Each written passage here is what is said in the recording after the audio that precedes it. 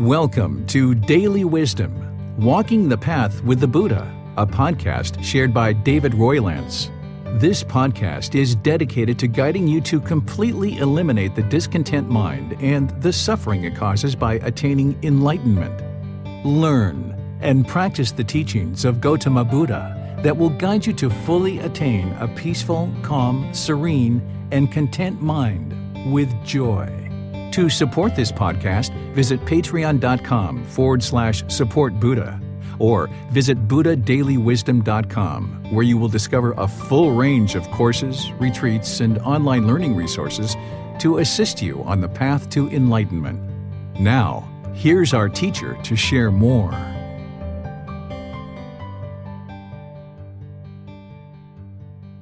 Sawadee Kap. Hello and welcome to Daily Wisdom, Walking the Path with the Buddha.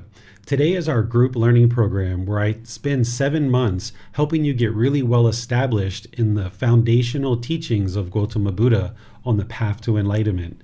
We use this book, Developing a Life Practice, The Path That Leads to Enlightenment, which integrates the words of the Buddha along with words that I've shared in order to help you deeply understand the teachings, starting to learn those, reflect on those, and practice so that you can move the mind closer and closer to this enlightened mental state where the mind is peaceful, calm, serene, and content with joy, no longer experiencing any discontent feelings whatsoever. This journey to enlightenment really starts with the Four Noble Truths, establishing right view. The Buddha talks about the Four Noble Truths all throughout his teachings, and he describes it as a breakthrough, that when students deeply understand the Four Noble Truths and are able to then practice them, you're experiencing this breakthrough, because in the Four Noble Truths, he explains to you what is discontentedness, the cause of discontentedness, the elimination of discontentedness, and the path forward to completely eliminating all discontentedness.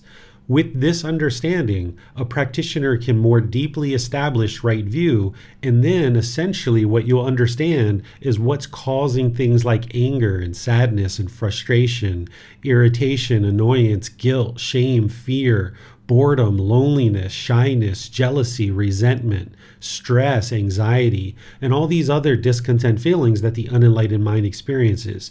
You'll understand what causes those and how to actually eliminate them. So I'm very pleased that you've decided to join our class today. I'd like to welcome you, whether this is your first time joining or whether you've been here many other times. If you've even learned these Four Noble Truths with me or some other teacher at some point, it's really helpful to hear these Four Noble Truths multiple times and really help them to soak into the mind so that you can deeply practice the teachings.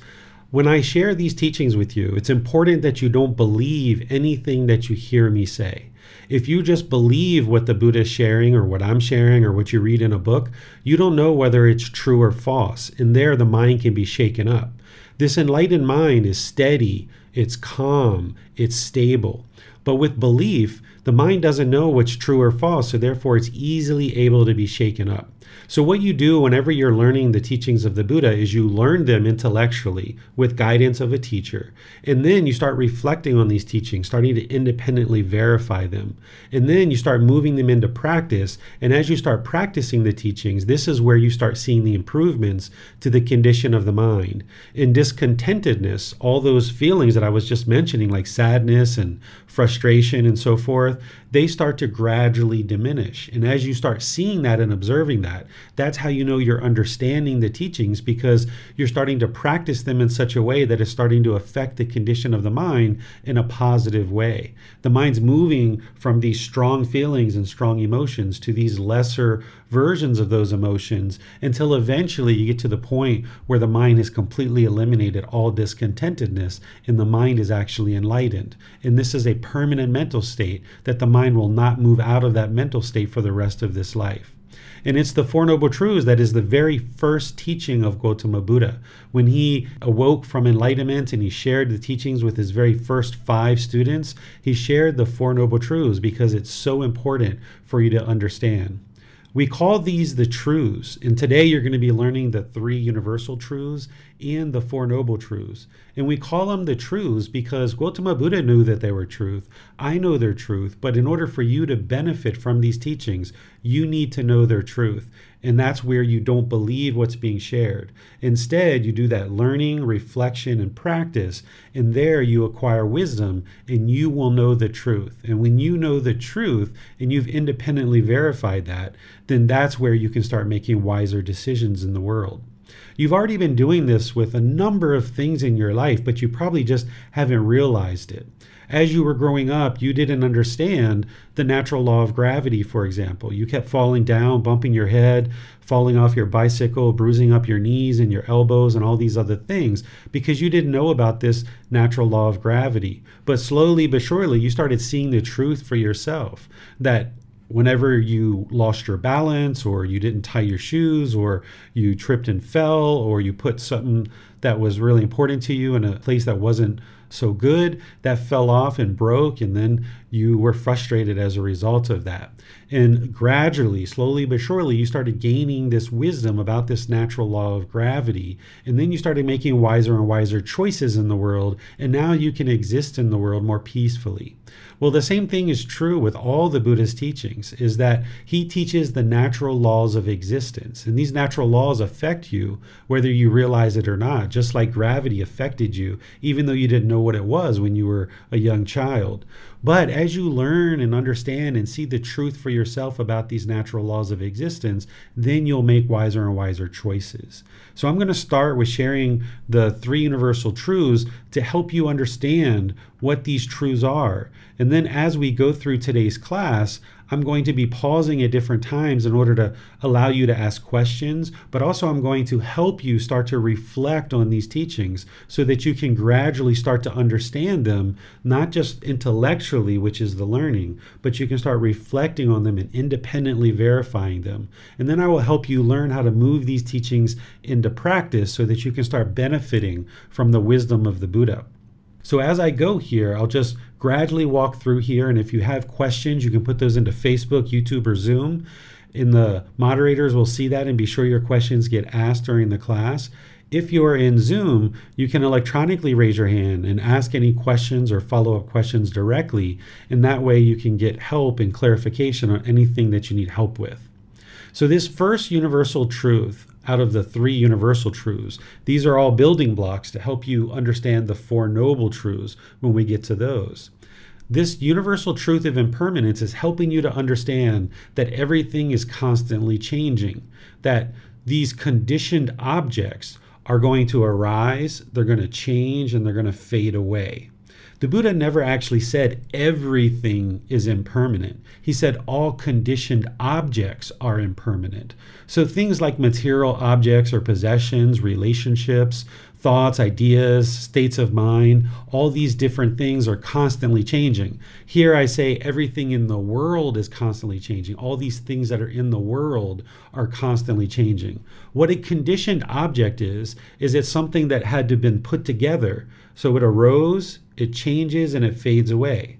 So this shirt that I'm wearing, it's a conditioned object.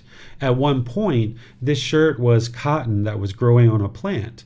And before that plant grew cotton, it was a seed. And before it was a seed, it was something else. So all these things, the sun, the water, the nutrients of the soil went into growing this seed. It grew this plant. It grew this cotton. This cotton went somewhere. They weaved it into this shirt. And now that it's a shirt, it has arisen as a shirt. But now it gets soiled. It wears out. As I wash it more and more, it starts changing. And then at some point it will fade away. It will no longer exist as a shirt. So this is a conditioned object. And here, again, you're not going to believe what I'm sharing with you. You're not going to believe the universal truth of impermanence. But instead, now that I've shared it with you, that the Buddha is saying that all these conditioned objects are going to arise, they're going to change, and they're going to fade away. Now you can start looking around in the world and start seeing if this is true or not, because these are the natural laws of existence. They exist everywhere around us, and this is why you can look in the world to determine whether it's true or not, rather than believing it. So you start looking around, you look at the physical body. Is this physical body that you currently inhabit, is it permanent? Has it been exactly the same your entire life, or has it been constantly changing? Have you gained weight? Have you lost weight? Have you gotten taller or shorter? Have you had injuries? Have you observed that the hair grows and then you have to cut it, or the color of your hair is changing, the texture of the hair is changing? Have you had the same exact teeth your entire life, or have you had multiple different types of teeth coming in and out, right? So these things are impermanent in terms of the physical body. Then you look around the things around you, your mobile phone, your car, your house, your clothing, your job, your salary. If you look at all these things closely, they've all arisen, they all change, and they all fade away. And this is a very fundamental teaching to understand. The universal truth of impermanence is a very first teaching to understand, to help you understand the Four Noble Truths. The universal truth of discontentedness is explaining to you what the unenlightened mind is experiencing on a daily basis. The unenlightened mind is experiencing discontentedness. Some people refer to this as suffering, but I don't use that word, and I'll explain to you why as we get going here and I share this universal truth with you. I use discontent, discontented, or discontentedness. What the Buddha is describing here is pleasant feelings, painful feelings, and feelings that are neither painful nor pleasant. These are conditioned feelings. So when you experience happiness, excitement, elation, thrill, euphoria, exhilaration, and these other pleasant feelings, there's some condition that's causing that feeling. So you got a new job, so you're so happy, excited, elated. But then when you experience losing that job, you have these painful feelings where the mind now becomes sad, anger, frustrated, irritated, annoyed, or some other painful feeling. Because your pleasant feelings were based on the condition of having a job, when that job no longer exists, now there's these conditioned painful feelings because that job was not permanent. So now when it changed, now the mind moved to these painful feelings of sadness, anger, frustration, irritation, annoyance, guilt, shame, fear, stress, anxiety, and others. These are conditioned feelings. Then there's neither painful nor pleasant. I put in here boredom, loneliness, but some people say those are kind of painful for them. And that's understandable. You can put those in the painful category if you like. But essentially, the neither painful nor pleasant is like displeased or uncomfortable or unsatisfied. This is essentially like if you were sitting on a public transportation and somebody you didn't know came and sat really close to you and your bodies were touching each other. You might not say that's painful. You might not say that's pleasant. It's neither painful nor pleasant. The mind is kind of unsatisfied or uncomfortable in that situation. And these are what's called conditioned feelings because they're based on some condition. They arise, they change, and they fade away. These pleasant feelings of happiness, excitement, elation, and others, they're unsatisfying because they're impermanent. They're always changing. They're not steady and constant and fixed. They arise, they change, and they fade away. So the mind ultimately ends up unsatisfied, even when it's experiencing these conditioned happiness, excitement, elation, and others. Some people refer to this universal truth as suffering. The word that the Buddha used, or at least that's in the Pali Canon, is dukkha. This is the original language that the Buddha's teachings were captured in, is the Pali language. So this word dukkha is often translated as suffering. Well, this word I don't feel is the best word for us to use as we describe the Buddha's teachings, because when he described dukkha, he described pleasant feelings, painful feelings, and feelings that are neither painful nor pleasant. And when you experience conditioned happiness, excitement, or elation, you wouldn't say that you were suffering, I don't think. Or if you were experiencing shyness, or if you were sitting next to that stranger on the bus and their body was touching your body, you probably wouldn't say you were suffering in that situation. So that's why I feel the word discontent, discontented, or discontentedness is a much better translation of that word dukkha. And when you understand fully what the Buddha was teaching, then you can actually fully understand his teachings and move closer and closer to enlightenment. But if we use this word suffering, we're only understanding 33% of the Buddha's teachings here, because when the mind is experiencing sadness, anger, frustration, or guilt, or shame, or fear, or any of these other painful feelings, you'd probably say that that feels like suffering, right? Those are really painful feelings. That's suffering. But that's only 33% of what the Buddha was sharing. So if we use the word suffering, then we're missing 66% of what he's sharing. And in order to get to enlightenment, if we're missing 66% of what he's sharing, that's a whole lot to be missing. And it would be very difficult to make your way to enlightenment missing 66% of what he's sharing. So you'll see me use the word discontent, discontented, or discontentedness, describing this shaken up mind, this unsteady, unstable mind. Because even when the mind is experiencing conditioned happiness, excitement, elation, or thrill, euphoria, the mind is shaken up. It's uncalm, right? If you've ever experienced this extreme excitement and you maybe fell down and twisted your ankle, or you tripped over something, or you dropped something and broke it, those uncalm, settling feelings that the mind experiences when it's experiencing those extreme conditioned feelings, the mind is discontent, or it's discontented, or experiencing discontentedness. So these are the three feelings that the Buddha described as dukkha, or discontentedness. So the way that you try to verify the Buddha's teachings here with discontentedness, and all of his other teachings too, even in permanence, is if you can find something, for example, that's permanent, then you've disproven the Buddha. This isn't a universal truth. Or if you have a feeling that doesn't fit into one of these three categories, then this isn't a universal truth, because the definition of a universal truth is it's universally true, and that we can independently verify this. So if you can find things that are permanent, or you can find a feeling that doesn't fit into one of these categories of pleasant feelings, painful feelings, or feelings that are neither painful nor pleasant, then you've disproven the Buddha, and these aren't universal truths. So that's one of the ways that you can verify the truth, is by trying to disprove it through observation in the world. So if you're seeing any of that stuff, you can comment in the comment section of Facebook, YouTube, or Zoom, or you can raise your hand when we get to questions, and I'll help you to understand more if you feel like there's something that you found that is disproving these universal truths here. And then the third one, this universal truth of non-self. This one is part of the three universal truths. It's not so important to understand this one, to understand the Four Noble Truths. I will introduce it to you here in chapter 4, and then in chapter 16, we're going to go in a lot more detail about this universal truth, because chapter 16 is about dissolving the ego, and part of the ego has to do with what we're going to be discussing here as this universal truth of non-self. The universal truth of non-self is being shared to help you understand that there is no permanent self. Essentially, what the Buddha is helping you to see is that this physical body isn't you. This isn't who you are as a person. And this mind is not who you are as a person.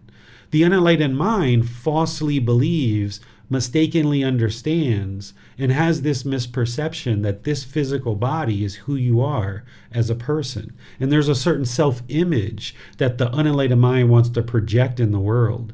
And when you hear agreeable things related to this self-image, then you experience these conditioned pleasant feelings. But when you hear disagreeable things related to this self-image of the physical body, then the mind is angered or frustrated or irritated.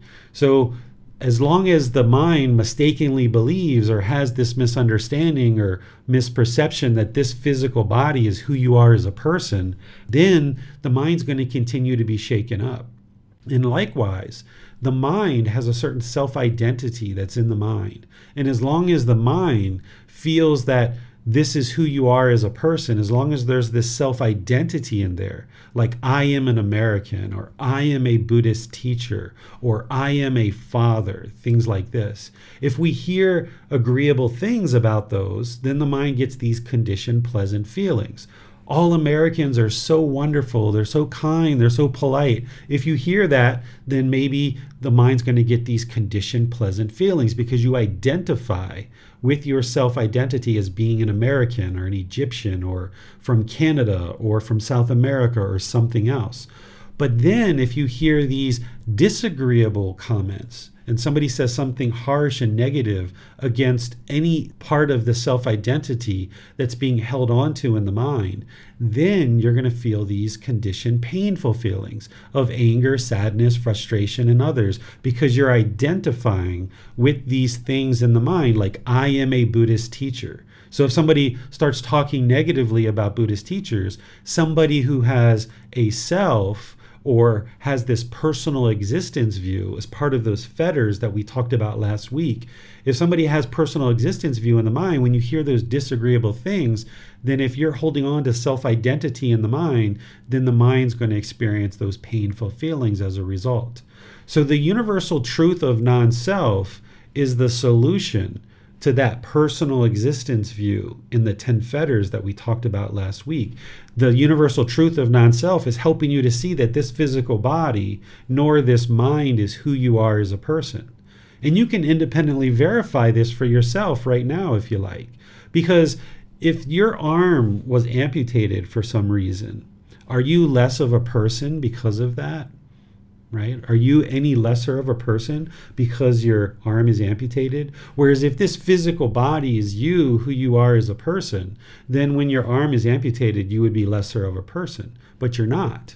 And likewise, if you had certain self-identity, say that you're a police officer or you're in the military or you have some certain job that you identify, I'm a doctor, I'm a lawyer, I'm an IT professional, whatever it is, I'm a teacher, right? And you identify with this. When you retire and you're no longer performing the role of a teacher or a police officer or some other responsibility or role, are you lesser of a person because you now no longer perform that role? And the answer is no, of course not. But the challenge is that the unenlightened mind identifies with being a police officer or identifies with being in the military or identifies with being a teacher or some other role that you perform in life, and that becomes the self-identity that the mind is holding on to. So now when you retire or you're no longer able to do that job for one reason or another, the mind will experience these painful feelings where sometimes you feel like you're kind of lost in the world because you're no longer performing that job or that role that your mind is identifying with of who you are as a person. And what the Buddha is essentially sharing in the universal truth of non-self is these things aren't you. This physical body isn't you. This mind, this self-identity is not you. He says there is no you there. There is no you there. That this physical body and this mind isn't you. So essentially what you have is you have this physical body, which is skin and bones and tissue and fluids and all these different things. And then you've got this mind or this consciousness that has come together for this unique existence. And this is what we call the person. The Buddha talks about these three things individually. There's a physical body, there's a mind, and the unique combination of these two things is the person. But that's not who you are as a person. It's just this unique existence that you're now experiencing. Part of what creates this problem in the unenlightened mind is we're giving these names at birth. David, right? There's this name David that's given to us, or Chrissy, or Nick, or Bossum, or Joey, or Marcy, or some other name that we might have been given at birth. And this is essentially just a label to make it easy for people to identify us. Because grandma couldn't have said, did that big bag of skin and bones and fluid come home from work today? Or is he coming home from school? Is he doing his homework, right? Grandma couldn't say that. They had to say, did David come home from school? Is David doing his homework? Because the squirrel or the ants, they don't have a name, right? They're just walking around doing their own thing. They don't have any particular name. But we have this name, and now because we have this name assigned to us, this label, we start identifying with this name, and we have this self-image, this physical body that we're trying to project in the world. And oftentimes that comes with arrogance or pride or boastfulness. And then there's this identity in the mind that we hold on to, thinking that this is who we are as a person. But you can see that I am not David. This is a label that was given to me, but I'm not David. I'm not this permanent David, because there's millions of Davids in the world. I'm not the only David, right? So we can see not only through those things, but also if you think about how you looked at yourself when you were a child versus early adulthood versus now, the image of who you think you are as a person has been constantly changing because there is no permanent self. So since there is no permanent self, what you've got here is a physical body and a mind that has come together for this unique existence, but they're not permanent. So there is no permanent self. So let me pause here and see what questions you guys have on the three universal truths before we move into talking about the Four Noble Truths. So the way that you can ask questions is put those into Facebook, YouTube, or Zoom, or you can electronically raise your hand in Zoom and ask any questions or follow-up questions directly. Hello, teacher. As for knowing that impermanence is a universal truth, so the effort that we should apply is to try to keep things permanent as long as we can, or to accept it as a universal truth. We can understand the universal truth of impermanence, which is going to help us to understand why the mind experiences discontentedness, because that's what the Four Noble Truths is going to explain to us. It's going to explain to us why we experience discontentedness in the unenlightened state and how to eliminate it. So if you understand that things are impermanent, it doesn't mean that you don't care for them. You still will take care of things, but there's no need to make things more impermanent than they already are. This is one of the things that I share with my son when he's going about the house. If I observe he puts something down a little bit too hard, I will say, I realize that glass is impermanent, Bailan, but you don't have to make it more impermanent than it really is, right? So I ask him to put it down very softly. So it's a matter of finding this middle way, which we're going to talk about in chapter 6, where you're not holding on to things really tightly, trying to create permanence, but you're not indifferent and going around treating things without care and without concern. You find that middle way where you can take care of this physical body, but you understand that it's impermanent, so that when you get a wrinkle or you get a gray hair or you gain weight or something like this, that it doesn't crush you and make you feel so worthless as a person when you realize that this physical body is not you, it's not who you are as a person. As for discontentedness, in the book, Developing a Life Practice, you mentioned something like we should protect or guard our contentedness or avoid discontentedness coming through the 6 doorways. Would you be kind to elaborate more in this point? I will, but I would like to introduce the Four Noble Truths first because I think it'll have more meaning and we'll have more context to be able to understand it if I explain the Four Noble Truths first. Great. Thanks, teacher. Let's go to Nick. Thank you, Bassem. Thank you, teacher David. We have a question on Facebook from Shelley. She writes, so dukkha is perhaps better described as what it current? What it current? What's that, Nick? That's what it's right. I think she means what is current. Dukkha is described by the Buddha as these 3 feelings. They're conditioned pleasant feelings, conditioned painful feelings, and conditioned feelings that are neither painful nor pleasant. And I'm going to explain this more when we talk about the Four Noble Truths here in a moment, that you understand how these conditioned feelings are being created. So the direct translation that I use for dukkha is discontentedness, or discontented, or discontent. That's the best way to understand it because it's these 3 feelings that the Buddha is talking about that the unenlightened mind experiences, which is, so happiness, this is dukkha, because it's conditioned. It's conditioned on some impermanent object or some impermanent experience, or excitement or elation or thrill. These are all discontentedness or dukkha. Sadness, anger, frustration, irritation, annoyance, guilt, shame, fear, stress, anxiety. This is dukkha. Same as boredom, loneliness, melancholy, shyness, displeasure, uncomfortableness, and unsatisfactory conditions of the mind. Anytime the mind is not peaceful, calm, serene, and content with joy, that's dukkha. And these are all temporary feelings. And on YouTube, Tonka asks, are physical sensations discontentedness as well? Physical sensations aren't discontentedness. Just if you have an itch or something like this, the physical sensation itself isn't discontentedness, but a physical sensation that is related to like an injury or something like this. These things are just physical sensations in terms of physical pain or something like that.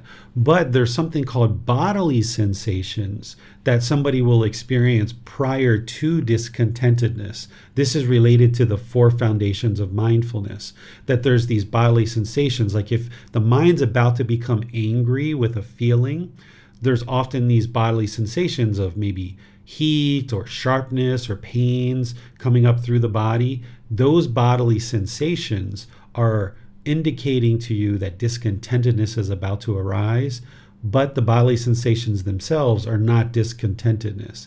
And then, like I mentioned, physical pains, those aren't discontentedness. They can lead to discontentedness when the mind has craving, desire, attachment, but by themselves, they're not discontentedness. Thanks, sir. No more questions for now.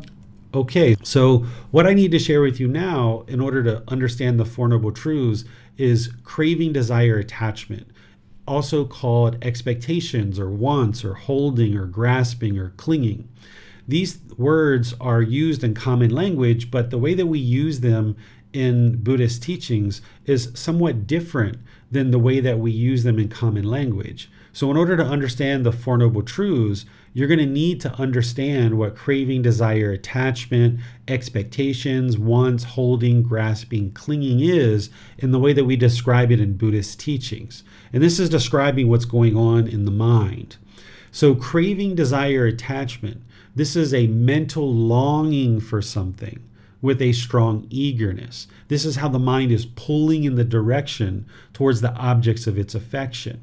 Here, you'll experience this if you've ever applied for a new job and you really wanted that new job really badly. You felt the mind pulling in that direction. That's a craving, desire, attachment. Or if you ever wanted a new pair of shoes and you just felt like, gosh, I got to have that new pair of shoes. This is a craving, desire, attachment. You feel like this thing or whatever the mind is pulling towards, you feel like that's going to ultimately satisfy the mind. And what essentially is happening, what you'll hear, is the mind is longing and yearning. It's pulling towards these objects of its affection, trying to chase after these pleasant feelings. But let's talk about the Four Noble Truths so that we can incorporate these words of craving, desire, attachment, as well as expectations and wants, because these are things that come up in the mind, that we have these certain expectations or wants. This is that mental longing for something, this yearning, this eagerness to grab something and hold on to it mentally.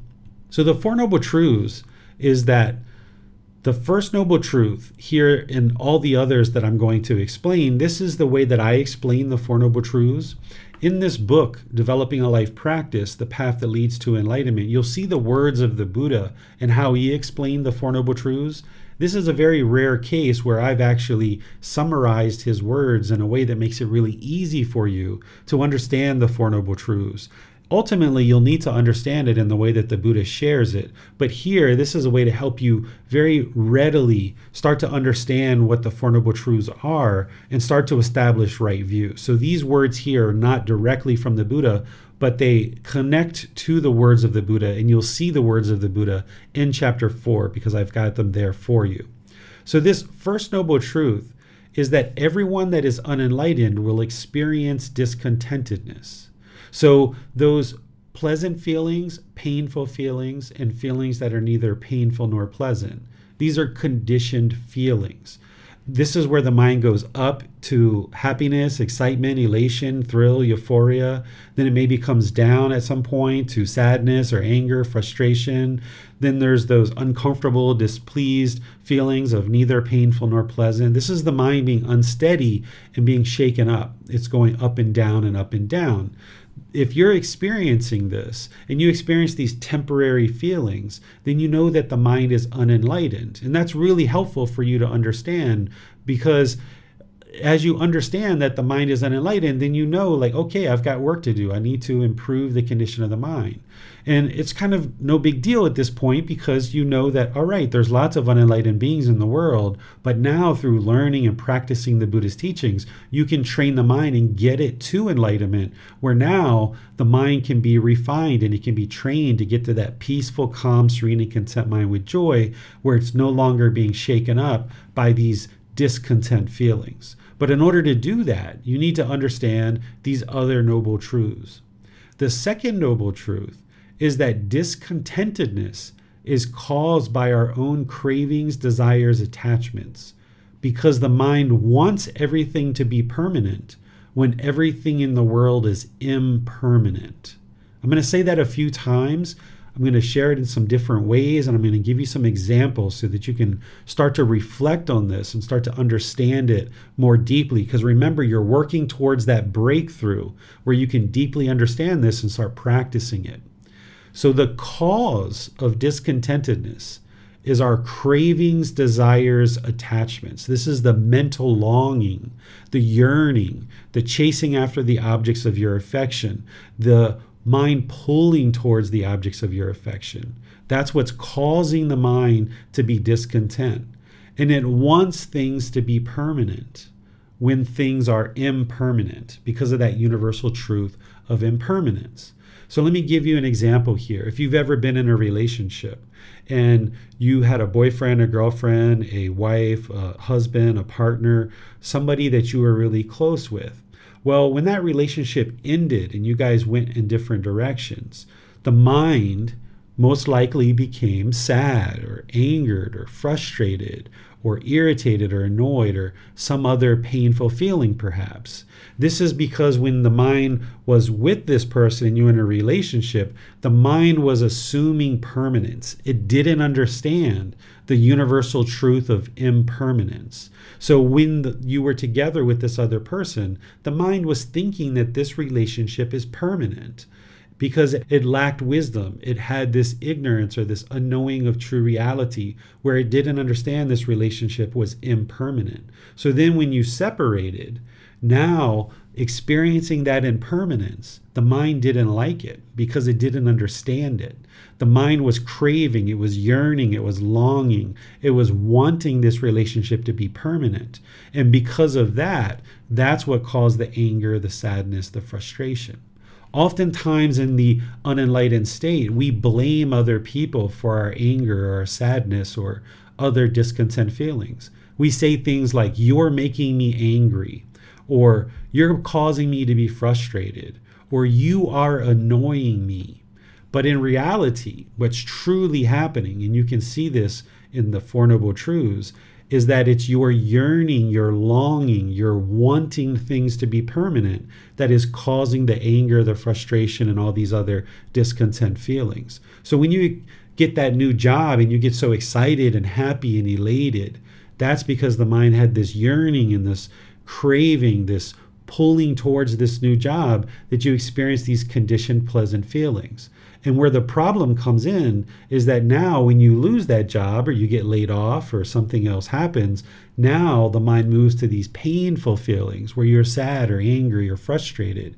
And you might blame the people at work, or you might blame your boss for laying you off, or you might blame the people around you. But in reality, what's truly happening is the mind is causing itself to be discontent. So if we blame other people for our feelings and emotions, this is wrong view. But what you're working towards is you're trying to establish right view, where you deeply understand that your mind is causing itself to be discontent because of this mental longing with a strong eagerness, the craving, desire, attachments. Here's another simple example. If you've ever had a brand new car, or you've ever had any other product that's brand new, and say you take this car and you park it at a store and you come out and you see a scratch on the car. Well, in that situation, you might get really angry, you might get frustrated, you might get irritated because you see this scratch, right? What's causing the discontentedness isn't the person who caused the scratch. That would be wrong view. If we blamed other people for causing the scratch and that's what's making us angry. what's causing the anger, the frustration in that situation is the mind is craving for this car to be permanent. We wanted that car to look permanently beautiful. And now when it gets a scratch, that's when we start getting angry and frustrated and irritated because we're craving this permanence, not understanding impermanence. So the Buddha's teachings here, it isn't telling you what's right or wrong in terms of, yeah, it would be wonderful if somebody never scratched our car, right? It would be great if people were more aware and more conscious when they walk through parking lots. They didn't allow shopping carts to bump into our car, or people didn't park so close to us. These things would be wonderful if they occurred, but that would be a permanent world. And we live in this world that has impermanence as a universal truth. So when the mind misunderstands and has this lack of wisdom, thinking that things should be permanent, but yet you're living in a world that is impermanent, now your mind can be shaken up whenever you don't experience the acquiring of permanence. That when you get the objects of your affection, you get these conditioned pleasant feelings. But when you don't get the objects of your affection, you get these painful feelings and the mind is shaken up. So in that situation, when you come out and you see the car is scratched, the mind is shaken up by this impermanence, rather than just to realize, oh, let me take the car to get it fixed. I have insurance. Thank goodness I have that, right? Or, in some situations when people come out, they might see that scratch, and people have been murdered over this. People have wasted away their entire life. They see a scratch on their car, or they see some impermanence that's happened to them, and somebody else created that impermanence, and people have been murdered over these kind of things and wasted their entire life, and now they're sitting in jail because their mind didn't understand impermanence. And this is how you can deeply change your life, through understanding the teachings of the Buddha, that you can make wiser decisions in the world, understanding impermanence and choosing to make better decisions. So this second noble truth is that discontentedness is caused by our own cravings, desires, attachments, that mental longing for something. The mind wants things to be permanent when things are all impermanent. So if you've ever cried at a wedding, the same reason why you might be crying and upset at a wedding is the same reason why people cry and are upset at funerals. Right? Oftentimes we see these as different things. The reason why people cry at weddings is because they're holding on to their children or holding on to their family so tightly that they don't want to let them go and go live their life and make decisions to now be married. Even though you might have agreed with the wedding and you think the person that they're marrying is so wonderful, inside in the mind's holding on tightly to this family member and they don't want to let them go. And the same thing at funerals. When somebody dies, we oftentimes are holding on so tightly that the mind then is grieving when somebody dies. Not everybody. And we oftentimes say that this is the love that is causing the grief. But love doesn't cause painful feelings. We'll talk about this in chapter 15 when we talk about true love, love without attachment. I hope you see that true love doesn't actually cause painful feelings. But the unenlightened mind misunderstands this because of the lack of wisdom. What's causing those painful feelings at the wedding and at the funeral is the mental longing and strong eagerness, the craving, the wanting to hold on to this permanently. Now, the way that you can start to reflect on this, and you can start seeing the truth for yourself, if you don't already, is look over the recent past, things that have made you angry or frustrated or irritated. Look at these things. It may even been something today or yesterday or the day before.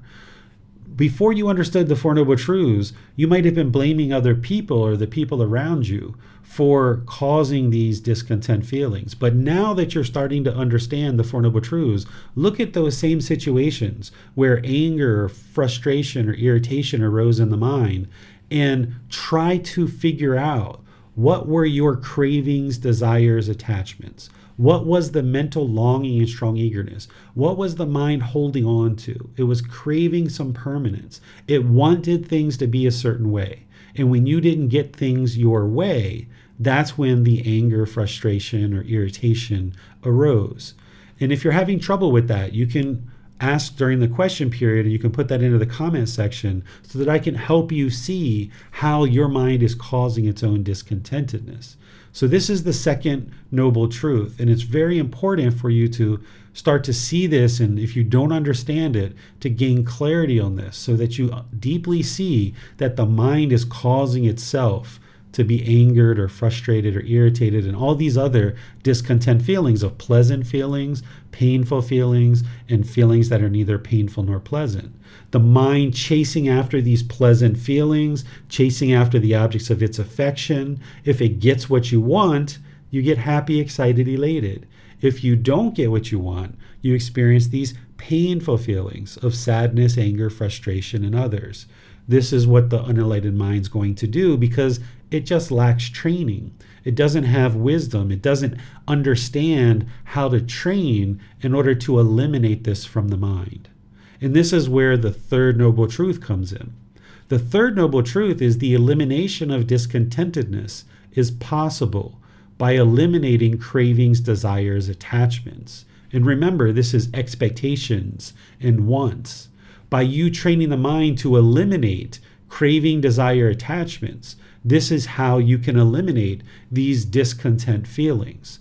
Now, an enlightened mind is going to have joy, right? There's going to be this permanent joy, this peaceful, calm, serene, and content mind with joy. What you're getting rid of is you're getting rid of these conditioned, pleasant feelings where the mind only gets happy and excited when it gets the objects of its affection. And when it doesn't get what it wants, it experiences these painful feelings. So essentially what the unenlightened mind is doing is just throwing a temper tantrum like a 3-year-old child. You give me what I want, I'll be happy and excited. You don't give me what I want, I'm going to throw a temper tantrum and I'm going to get angry and frustrated and irritated until you give me what I want. So what you're doing is you're the adult in the room that is working to train the mind so that the mind no longer does this. And the way that you do that is you train the mind to eliminate cravings, desires, attachments, that mental longing and a strong eagerness, rather than allowing the mind to hold on and chase after the objects of its affection, or rather than allow it just to be indifferent and lackadaisical and complacent and not care. You're bringing the mind to the middle, where now it can perform optimally, where it doesn't have these strong feelings, these strong emotions. And the way that you train the mind is through the Eightfold Path. That's the fourth noble truth, is the path to eliminating discontentedness is the Eightfold Path. And this is what we're going to be discussing next week. The Eightfold Path is 8 steps that the Buddha shares as a way to help you gain this understanding of this life practice where you can develop wisdom, moral conduct, and mental discipline. This wisdom that you're gaining it through independently verifying the teachings. And then through that independent verification, you start practicing the teachings, cleaning up your moral conduct. And then you're training the mind and gaining this mental discipline and controlling the mind. Because when the mind is shaken up, it's discontent. It's like a wild animal. It's just running around the forest doing whatever it wants to do. It wants to be happy. It wants to be angry. It wants to be frustrated. It wants to be shy. It wants to be bored. It wants to be lonely. It's just kind of uncontrolled. And that person that we're talking about, not the body, not the mind, but that person is the adult in the room that's training the mind through this wisdom of the Buddha in order to now control the mind and get this mental discipline where it's no longer shaken up by impermanence, by these craving, desires, attachments. So next class, I'm going to be going through each one of these 8 steps and explaining to you this entire path. But the very first step is right view. It's understanding the Four Noble Truths.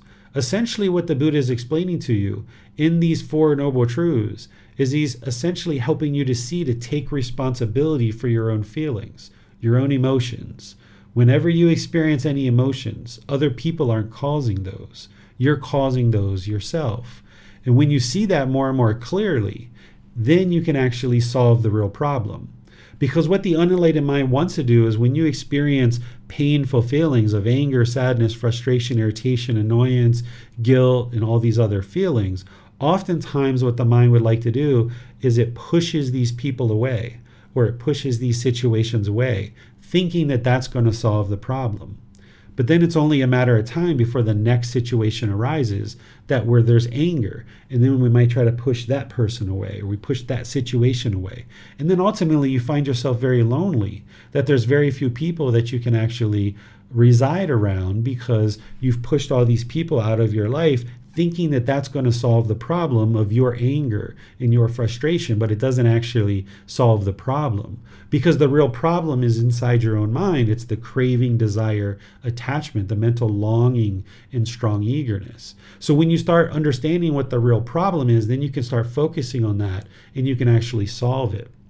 Because what the unenlightened mind oftentimes wants to do is it wants to go around and control other people. It wants to kind of forcefully or pressure other people to do things our way. We feel like if the world would just do things our way, then the world would be perfect. But you can't train 7.5 billion people to do things your way. You need to train just one mind. And that's freeing right there. That if you understand that you just need to train your own mind to no longer have these craving, desire, attachments, eliminate those from the mind, then you can reside peaceful, calm, serene, and content with joy. So it's going to take you time of this gradual training to gradually practice these teachings and experience gradual progress. So that's why this program is 7 months long. That's why the next program, the Pali Canon in English, is a year and a half, because it takes time to gradually train the mind. You can't go from where you are today experiencing these discontent feelings to not experiencing those in a week or a month or even 6 months. It's going to take time for you to gradually move the mind towards this enlightened mental state. And as you are training the mind, we use breathing mindfulness meditation to train the mind to eliminate the craving, desire, attachments. Because what we're doing in breathing mindfulness meditation is we're developing this awareness of mind, or this mindfulness. We're developing concentration to be able to focus on the breath. And then when the mind moves off the breath, we're training the mind to let that go and bring the mind back to the breath. And then the mind goes over here, and we train the mind to let that go and come back to the breath. So what you're training is, you're not training to eliminate thoughts in breathing mindfulness meditation. You're actually training the mind to easily let them go. Because what the cause of discontentedness is in the second noble truth is the mind is holding on. It's yearning, it's longing, it's holding on. So breathing mindfulness meditation practiced gradually over a consistent period of time, you're training the mind to more easily let go, let go, let go, let go, let go. And you're also practicing, as part of this path to enlightenment, generosity. This is something that we're going to be talking about in chapter 10 of this book, helping you to understand how giving and sharing, practicing generosity in your community, this is going to train the mind to let go. Because when there's craving, desire, attachment in the mind becomes very selfish, and we want to hold on to things very tightly. So by practicing generosity and training the mind to let go and breathing mindfulness meditation, you're also training it to let go by practicing generosity. And these are the two generalized trainings that's working on the mind to gradually and slowly loosen it up so it's not holding on to things so tightly. There's other things that you're going to need to learn as well, of course, because there's this entire Eightfold Path. But just to share with you some things that you've already learned in this group learning program, that breathing mindfulness meditation is working to help you eliminate craving, desire, attachment. And then if you're practicing generosity, that is also helping you to eliminate craving, desire, attachment, training the mind to let go. And next week, we'll be discussing this Eightfold Path in detail using the words of the Buddha, going through each individual aspect of this path. But for right now, if you're starting to reflect on these Four Noble Truths and you're starting to establish right view, now in terms of practicing, what you would like to do is, from now going forward, for the rest of your life, as long as you're experiencing discontentedness, anytime the mind is experiencing discontentedness, rather than revert to blaming other people and think that other people are causing that, sit down with the mind, have this objective discussion with the mind, and look inward in the mind and try to uncover the craving, desire, attachments that are causing the discontentedness. What is the mind craving to be permanent? Rather than blaming other people, because that's not going to solve the problem, because that's not what the problem is. What the challenge that an unenlightened mind is experiencing is that it has craving, desire, attachment. So if you continue to blame others, you're never going to get to the source of the problem and actually solve it. But if you sit down and have honest conversations with yourself about looking inward and reflecting and trying to uncover what are the craving, desire, attachments that's causing this discontentedness, then you can honestly see the real difficulty, the real challenge, and then you can actually address it and solve it. And if you're having problems with that as you go through the weeks and months ahead, that's where you reach out to your teacher. You put a post in the Facebook group, you ask questions in class, you send a private message, or you schedule personal guidance so that I can help you start to uncover these craving, desire, attachments that the mind's holding on to, the things that the mind is yearning and longing for. Because once you start identifying those and you can train the mind to let them go, now the mind can reside peaceful, calm, serene, and content with joy. And it's going to take time to unravel all of that. If you think about a big trash heap, if you cleaned off the top of the trash heap, there's more trash. And you've got to clean that off, and there's more trash. And you got to keep cleaning it off until you get down to solid ground. So as you progress here over the coming weeks and months, you're going to have some challenges to perhaps see clearly where your mind is causing its own discontentedness. And that's where you reach out to your teacher for help. So let me pause here and see what questions you guys have. This is actually everything that I had to share with you guys today. And I would like to give you guys plenty of time to ask questions and help you to even share certain examples that you have in your life of times where your mind's gotten angry or irritated or frustrated. And if you would like to see and kind of verify and confirm whether you're observing the craving, desire, attachments, you can share that. You can say, okay, here's a situation that I had where I got angry. Here's what I think the craving, desire, attachments are. And then I can confirm that for you and help you to see it. Or if you have a certain situation and you just can't see what the craving, desire, attachments are, and you truly feel that other people are causing you to be angry or frustrated or discontent, then share that too, so that I can then help you to see more clearly that your mind is causing itself to be discontent. So the way that you do that is through Facebook, YouTube, or Zoom in the comment section, or electronically raise your hand in Zoom, and I'll help you there. So I'll turn over the rest of the class to all of you for any questions that you might have. Well, on Zoom, Janice has a question. Hi, I was wondering if you have given the definition of enlightenment. Yes, in the previous class, chapter 3, that whole chapter is all about what is enlightenment. And real briefly, it's where the mind has eliminated all discontent feelings, where the mind is peaceful, calm, serene, and content with joy. It no longer experiences conditioned pleasant feelings, conditioned painful feelings, or conditioned feelings that are neither painful nor pleasant. And in order to get to that, an individual needs to purify the mind and eliminate craving, anger, and ignorance, or the unknowing of true reality. These are the three poisons, or the three unwholesome roots, or the three fires. This is what's in the mind causing it to be shaken up, causing it difficulties. And when you remove these pollutions or these defilements, then the mind is purified, and it'll experience this permanent mental state where it's peaceful, calm, serene, and content with joy, no longer being shaken up. The mind is calm, it's steady, it's peaceful. Well, according to the second noble truth, discontentedness is caused by our cravings. So would you kindly help us to understand let's say in a situation like if someone is criticizing us. In this situation, isn't this person's speech that lacks wisdom is what causing us discontentedness? So in that situation, if somebody talks harsh or aggressive or degrades you or criticizes you, what is going on is the mind is craving to always hear agreeable words. You don't like these disagreeable words. So it's not possible for you to permanently hear agreeable things because of the universal truth of impermanence. So whether this person is right or wrong for using harsh speech or aggressive speech, of course, it would be wonderful if everybody in the world was polite, kind, friendly, or respectful. But that's permanence, right? There's this universal truth of impermanence that tells us that not everybody in the world is polite, kind, friendly, and respectful.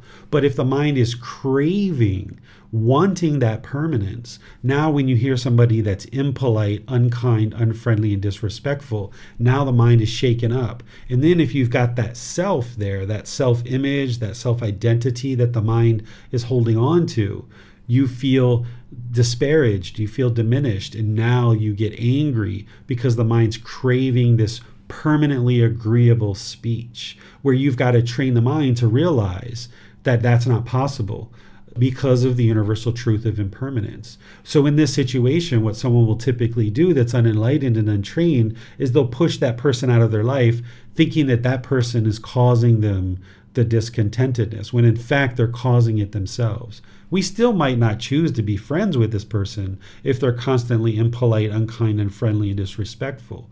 But you've got to deeply understand what's causing your discontentedness is your own craving, desire, attachment. You can't go around the world and train every single person to be polite, kind, friendly, and respectful. It's not possible for you to do that. So you're going to have to train your mind to understand the universal truth of impermanence, that you can't permanently hear agreeable things. It's not possible for you to do that. So it's still craving, desire, attachment that's causing the discontentedness. Well, in some situations, if one has been working for several hours or maybe tired or exhausted, in these situations, isn't discontentedness arise quicker? I mean, more easily? If somebody is tired and their mind is tired, then if they're not practicing these teachings and there's craving, desire, attachment in the mind, then yeah, it's going to be more easy for their mind to get shaken up. But for an enlightened being, they're not going to experience that. Even if they've had no sleep or 1 hour or 2 hours of sleep, an enlightened being isn't going to be discontent in that situation. Whereas if an unenlightened being who doesn't understand impermanence, if they have only had 2 hours of sleep, for example, and they wake up, they're going to be craving the sleep. They're going to be craving to have a permanent sleep schedule. And when you wake up and you've only had 2 hours of sleep, the mind's going to be grumpy and irritable. And now, because the mind isn't well trained, it's unstable, any little things that are happening throughout your day, you're going to be more irritated by them because the mind is already discontent because it's craving permanent sleep schedule. It's craving a permanent amount of sleep, where an enlightened being understands that they're not going to sleep for the same amount of time every single day, that's impossible. You can't fall asleep at exactly the same time. You can't wake up at exactly the same time. You can't have exactly the same number of hours of sleep every single day because of the universal truth of impermanence. But if the mind expects that and it craves that and it wants that, if it has this mental longing and strong eagerness for that, then that's what's causing the mind to be shaken up. The craving, desire, attachment. That's what it is, the craving for permanence. So if one has arranged his room, his or her room, and the room is really clean, then some children came to the room and they changed where everything is put. In this situation, I think for many people, the mind experiences discontentedness. So what is a craving here in this situation? It's the same thing. Someone cleans their house, they set up everything in a certain way, they're craving for it to permanently look that way. So then when somebody comes over and moves something, because of that longing, that yearning, that craving for that carpet to be in exactly the same place, or for your kitchen to look exactly the same way, because of that craving, desire, attachment for permanence, when these things shift and move, you don't like it. And the mind gets shaken up. It experiences discontent feelings. This is oftentimes if you're living with somebody, if you have a partner or multiple people that you're living with, you might be working to keep your house looking a certain way. And then when you leave and come back, you're expecting, you're wanting, you're craving, you're desiring, you're having this mental longing, strong eagerness for the house to still look that way when you come back. But yet when you came back, the universal truth of impermanence says that it can't look that way. So when it doesn't look that way, then the mind's going to experience this discontentedness as a result, because the craving, the desire, the yearning, the longing, the wanting things to be permanent, that's what's actually causing the mind to be shaken up. Not because people have moved a glass or moved a carpet or something like that. That's not what's causing the mind to be shaken up. The lack of wisdom, where an individual doesn't understand this universal truth of impermanence, so therefore this craving, this desire, this yearning, this longing, this craving for permanence, where the mind lacks the wisdom to understand the universal truth of impermanence, that's what's actually causing the mind to be shaken up and experiencing those painful feelings in that situation. Thanks, sir. That's good, Nick. Thank you, Bassem. Thank you, Teacher David. Going back to Bassem's first example of a person speaking harshly to you or just using wrong speech, unwholesome speech. So if we're to understand this correctly, that person doesn't need to change. We just need to change the way we look at it with right view and work on our own mind. Is that what we're supposed to understand here, sir? In terms of what's causing your discontentedness, absolutely. What's causing your discontentedness is your craving, desire, attachment for permanence, wanting people to permanently be polite, kind, friendly, and respectful. It would be advisable for this other person to improve their conduct, but you can't control other people. You can't force other people to do any particular thing. The problem that the unenlightened mind is experiencing there is not that this other person is being harsh or aggressive, because people are going to be that way in your life. There's going to be certain situations where people are rude or they're harsh or they're impolite. What's causing the mind to be shaken up is your craving, desire, attachment. So that's what you need to work on. This person who's choosing to practice unwholesome speech, again, it would be advisable for them, but you can't influence that necessarily, particularly if it's a stranger or someone at work or something like that. You can't control other people to improve their conduct, but you can train your own mind so that you're not craving this permanence. So when somebody actually speaks harsh and aggressive, if you don't have craving desire there, if you've deeply trained your mind, it won't be shaken up when somebody speaks to you in impolite, unkind, unfriendly, and disrespectful ways. And also, Teacher David, if we choose not to associate with that person or just maybe have limited conversations, say it's this person that speaks harshly to you or that tends to speak harshly in this way to others, this is a person that we still have contact with, for example, an ex-spouse or someone in the work office. So if we're trying to protect our own contentedness and we still have to have some contact with these people, I guess what would be the best way to do it? Not have aversion to these people, and when we are encountering them, just to remain polite, kind, friendly, and respectful. Yeah, if people are being disrespectful to you, particularly people that are close to you, this is based on decisions that you've made in the past. So now, let's just say you could snap your fingers, which you can't, but let's just say you could snap your fingers and change your moral conduct in an instant.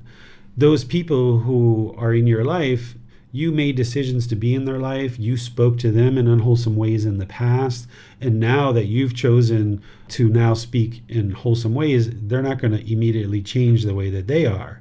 They may not ever change the way that they are. So in that situation where your mind's becoming discontent, it's wise to understand why your mind's becoming discontent, that you're causing it yourself. And when your mind is discontent, it's the wrong time to be speaking to other people. You should really delay or postpone any conversations. While your mind's angry or frustrated, it's going to come out in your intention, speech, and action. So it's better to just delay or postpone any kind of contact while your mind is in that condition, whether it's a coworker or ex-spouse or what have you. But in doing so, be sure that you understand that you're causing the discontentedness. And then when you've cleared that out of your mind, you can always establish contact again and finish the conversation or what have you. There's going to be situations in your life where there's certain relationships that need to be ongoing and need to persist, and you might decide that you're going to work through that relationship and try to resolve it as best you can and try to get it on solid footing. But then there may be other relationships in your life where people are impolite, unkind, unfriendly, and disrespectful.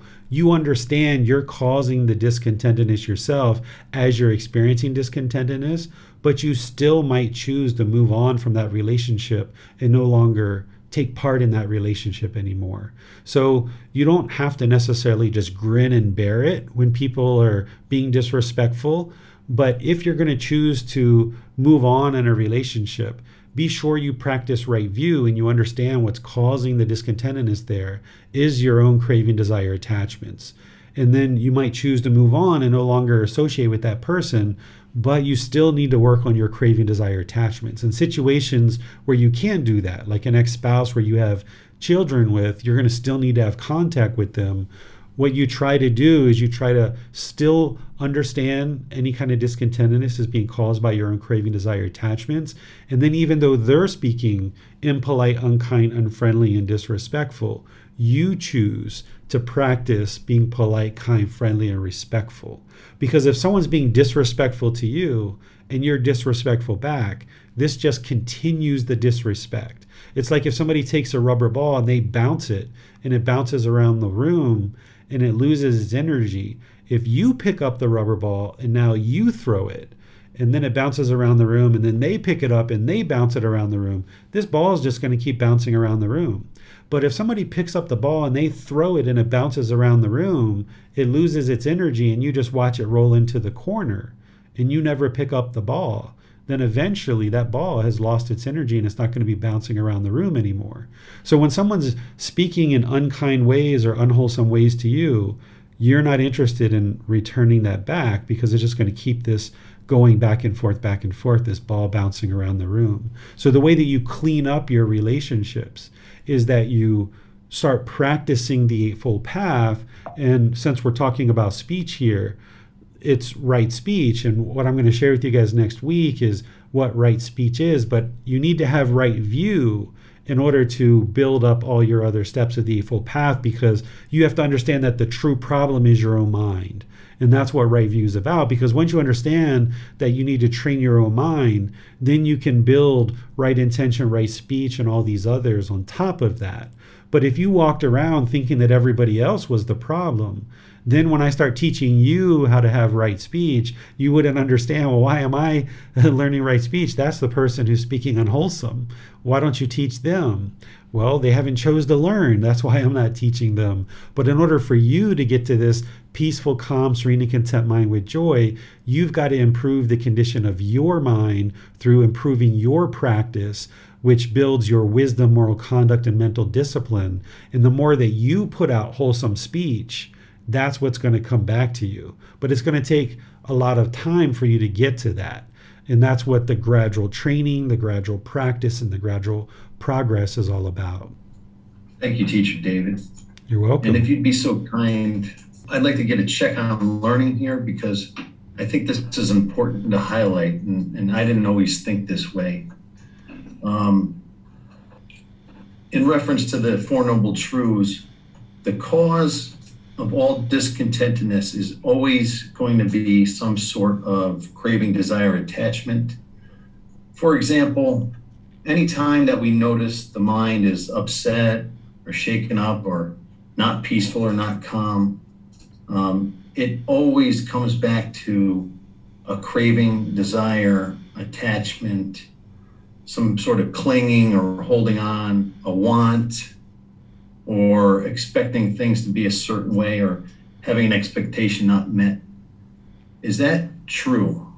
Yes, that's 100% true. That's what the Four Noble Truths is explaining, is that any amount of discontentedness, whether it's very, very little, just kind of an icky feeling in the mind, just a little tiny icky feeling, all the way up to intense rage, or if we look at the pleasant feelings, just, kind of like, oh, I'm so happy that I see this person. I'm so happy. Or this, exhilaration, this euphoric condition.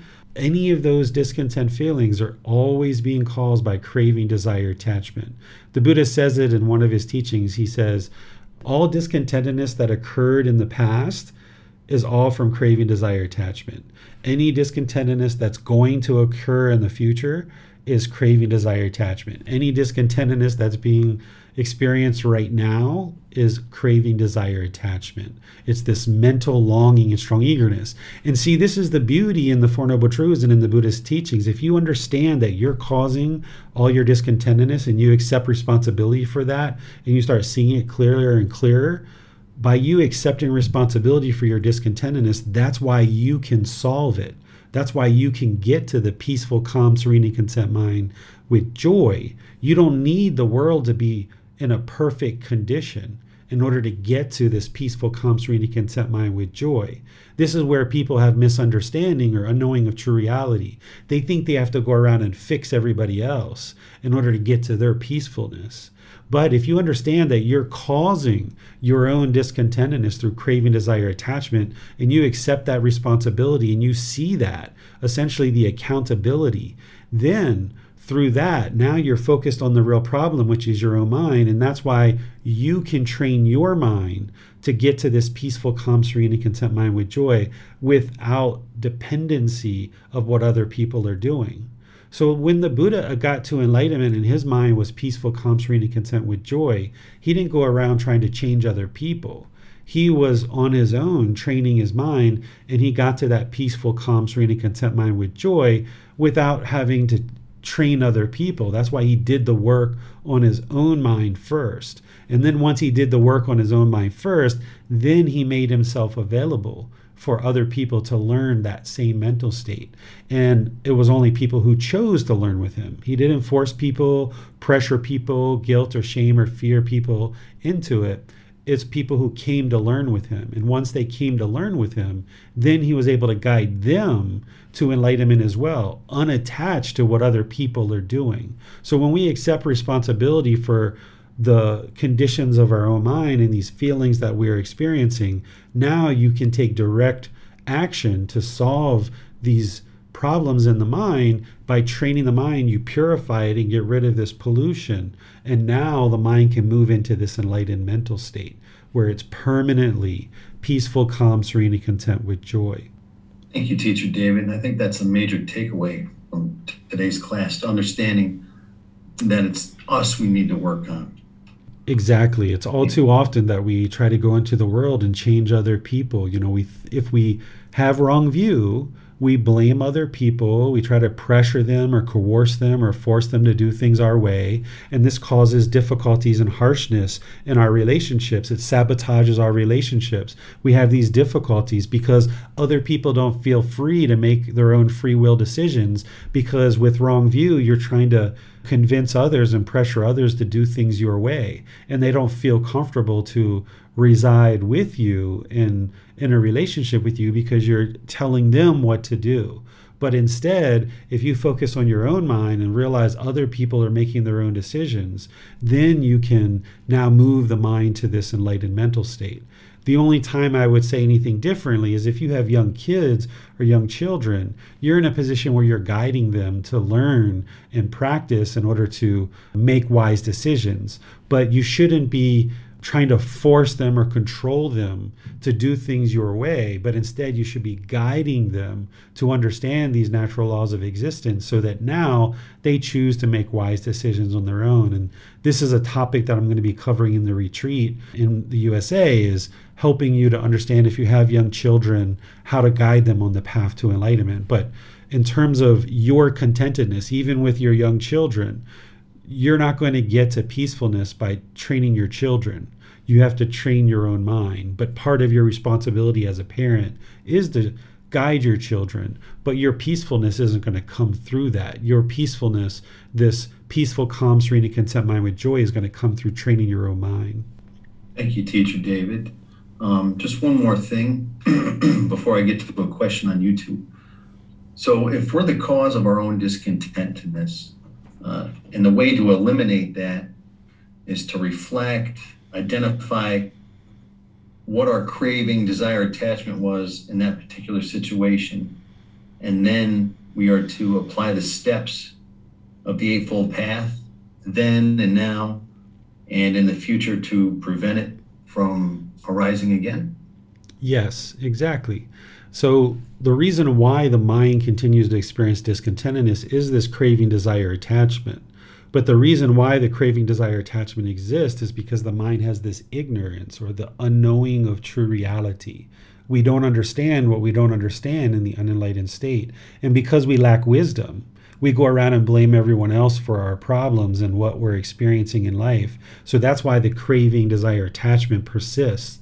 So when you independently verify these teachings and you see the wisdom in them and you start practicing them, now you're antidoting that ignorance with wisdom. And now this wisdom, you start learning how to eliminate craving, desire, attachments, and you start learning how to eliminate anger and hatred and ill will. And by eliminating all three of these, craving, anger, and ignorance, the unknowing of true reality, that's what's ultimately going to bring the mind into the enlightened mental state. But here in the Four Noble Truths, the Buddha is really shrinking down his teachings and helping you see in a very short time frame, just 4 simple statements, what is the cause of discontentedness and how to eliminate it.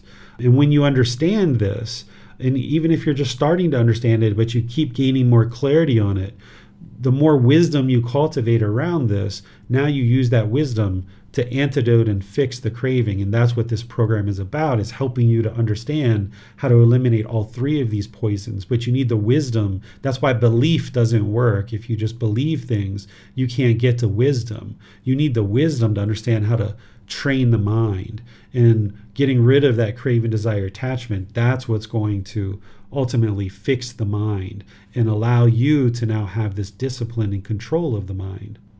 All right, Venerable Sir. Thank you. Makes sense. You're welcome. Now we have a question on YouTube from SA, and they ask how to view the AR rifle slaughter of children. I think it's in reference to the recent event in Texas. Yeah, when I see that, what I see is I see craving, right? Yearning, longing, mental eagerness from the person who did the shooting. There's anger, hatred, ill will, right? And then there's this ignorance or this unknowing of true reality. That's what's causing all of these difficulties that we see in the world, is craving, anger, and ignorance. It's the human mind. It's the decisions in the mind that are causing these problems in the world. Whether it's a mass shooting, whether it's any other things, you can look all throughout the world, corruption, drug abuse. I could just go on and on and on with all the different difficulties that we're creating in the world. It's all coming from craving, anger, and ignorance. Because if the mind is polluted with these pollutions, and it's going to make unwise decisions. That's essentially what the antidote to craving, anger, and ignorance is to practice generosity, where we're freely giving and sharing. Practice loving kindness, where we have this genuine interest in seeing all beings be well. And we practice wisdom. So the 3 unwholesome roots are craving, anger, and ignorance. These are the pollutions of mind.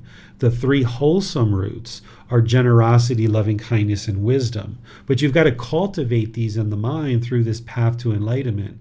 And when you cultivate those, then someone's making decisions through generosity, loving kindness, and wisdom. And a person who's doing a mass shooting, they're not practicing generosity, loving kindness, and wisdom. They're practicing craving, anger, and ignorance. And that's why these things occur. So it's unfortunate that these things occur in our world, but it's because of our lack of wisdom that the human race, the humanity, these teachings aren't pervasive in our communities. Particularly in the US, these teachings aren't there very much. And this is where we see a lot of difficulties in terms of crime and difficulties happening in the USA. And the more that these teachings come into the world and people decide to embrace them and learn them and train their minds, and not just themselves, but then as they start having children, they're going to definitely share them with their children. Because once you learn the truth and you understand the truth and you're practicing the truth, you know what your mind used to experience with anger. And then you get to this enlightened mental state where it's peaceful, calm, serene, content with joy permanently. And you start sharing this with your children or people who are asking for help, and people are coming to these retreats and coming to these classes. The more that people learn these, then gradually, as craving, anger, and ignorance is eradicated from the human mind, then the world will gradually become a more peaceful place to exist. But you don't have to wait for that to occur. You can't wait for that to occur. Even if everyone else around you was peaceful, calm, serene, and content with joy, if you had craving, anger, and ignorance in your mind, you're still going to be discontent. So these teachings can gradually move into the world, and we'll see a diminishing of these difficulties that the world experiences.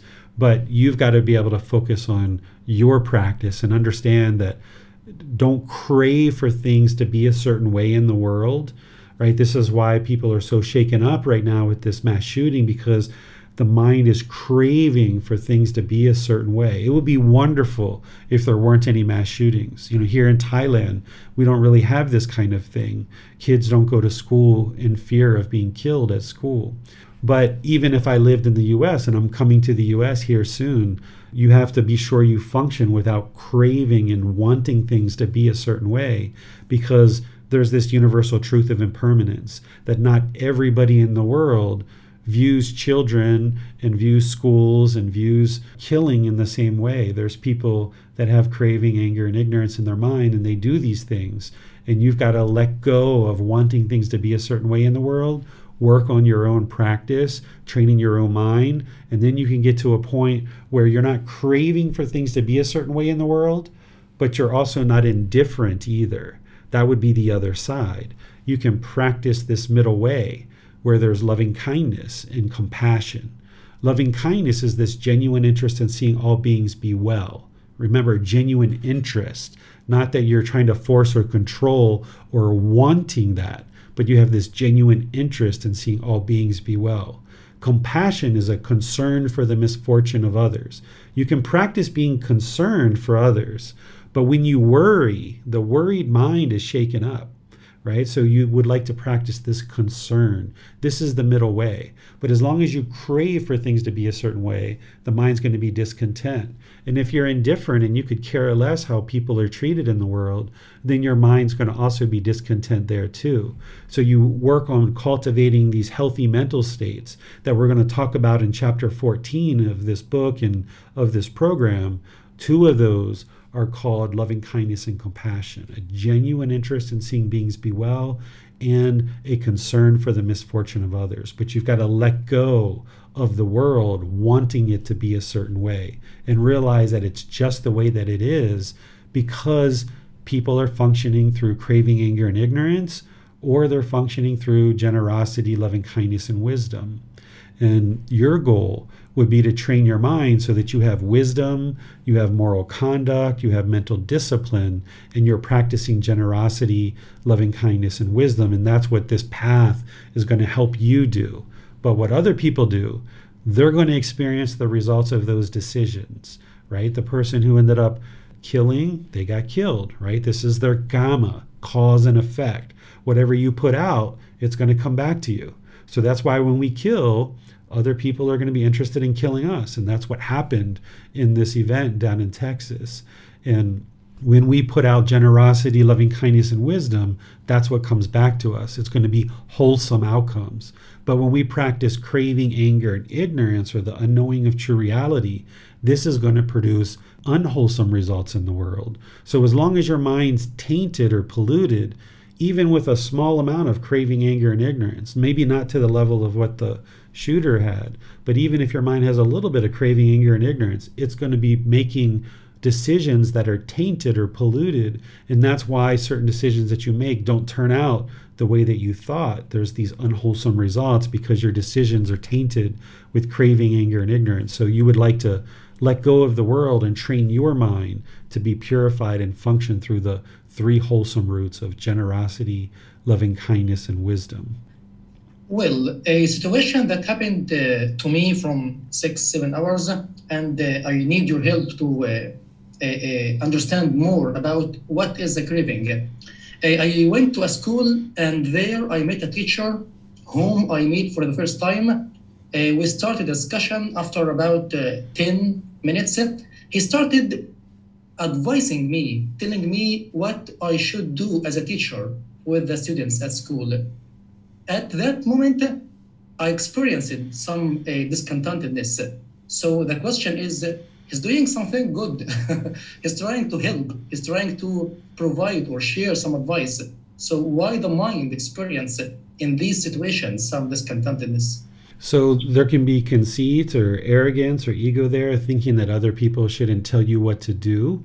In the situation, the way that an enlightened being would practice is an enlightened being wouldn't tell somebody else what to do. They would only share advice and share guidance if somebody's asking them for their guidance. But there's this other teacher isn't practicing these teachings, of course. So they're maybe trying to tell you what to do because of their own arrogance, their own pride. They're trying to tell you what to do. They're trying to control or force or pressure you to do things their way. In your mind in that situation also has conceit and arrogance. You don't want to hear this. You want to push it away. You want to just do what you want to do without other people telling you what to do. So there's ways to practice here to ensure that the mind doesn't get discontent here. You're craving for people to never tell you what to do. And it doesn't mean you have to sit there and listen to them. It doesn't mean they're right to tell you what to do, but your mind becoming discontent is you're craving for people to not tell you what to do. And you're going to be in situations, I was just in one yesterday, where somebody was telling me what to do about something. And my response to them was, "Oh, do you have a question for me?" And they were like, no, I just want to tell you this. And I was like, "Oh, you're telling me what to do. Okay, I understand. Thank you for your kindness. I appreciate your generosity in attempting to share something with me." But at the same time, I was helping to point out to them that they were trying to tell me what to do. But I did it in a very kind and polite way. And this is in a learning environment, and the person was a student. So in an environment where it wasn't a student, I probably would have handled it differently. And there's multiple different ways to handle it. But what you don't want to do is you're interested in controlling the mind and not allowing the craving to not be told what to do to arise discontentedness. Because if your own ego comes out, then that's where your intention, speech, and actions can be tainted with this craving, anger, and ignorance. And now you might damage a relationship. So what you should always be thinking about is your goal is to live harmoniously with all beings. And where somebody is trying to pressure you or force you or tell you what to do, this is because of their craving, because of their ignorance or unknowing of true reality. They're lacking the wisdom to understand how to practice. And in this situation, you can just practice loving kindness and compassion, where maybe you just smile, you just listen to them, they get it all out, and you just smile, you just listen to them. And then when they're done, you just move on. You just maybe say nothing at all. You just remain quiet.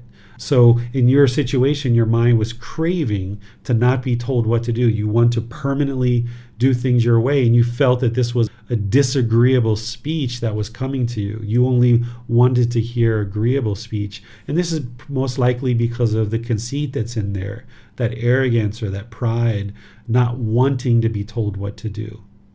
Thanks, teacher. You're welcome.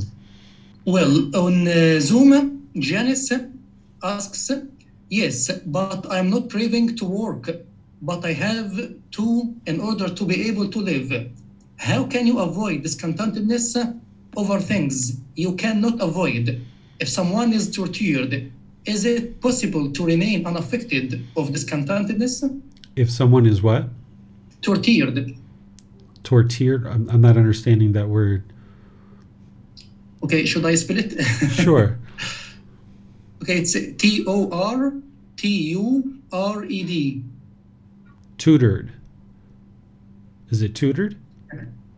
I think, yeah. Okay, so if you're working in a livelihood or an occupation that you don't like and you're not enjoying the work, that's part of what we're going to talk about next week in Right Livelihood. That if you're feeling it hard to go to work and you're discontent because of the type of job you have, you're not in the right livelihood, and your livelihood isn't purified, and that's the difficulty that you're experiencing there.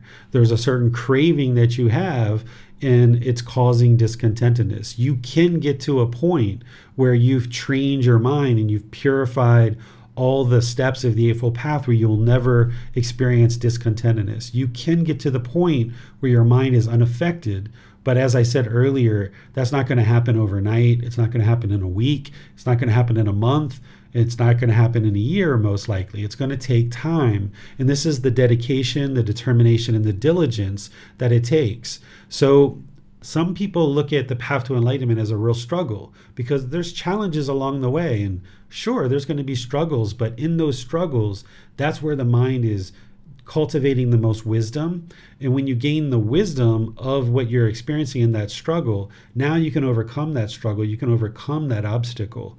And then by gaining that wisdom, that's what's going to ensure that it doesn't get repeated. Whereas if we run away from the struggle, then it's just going to repeat and we're going to keep experiencing the same thing over and over. So the Buddha talks about don't shrink back from the struggle. In other words, don't run away from the struggle.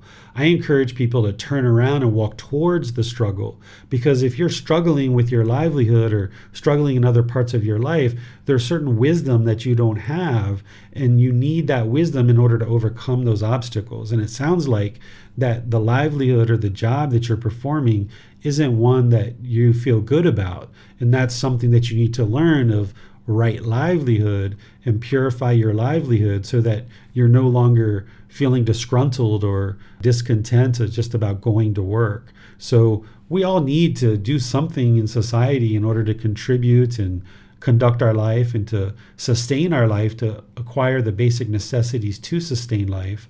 But we have a choice. We have different choices about the types of jobs and occupations that we choose.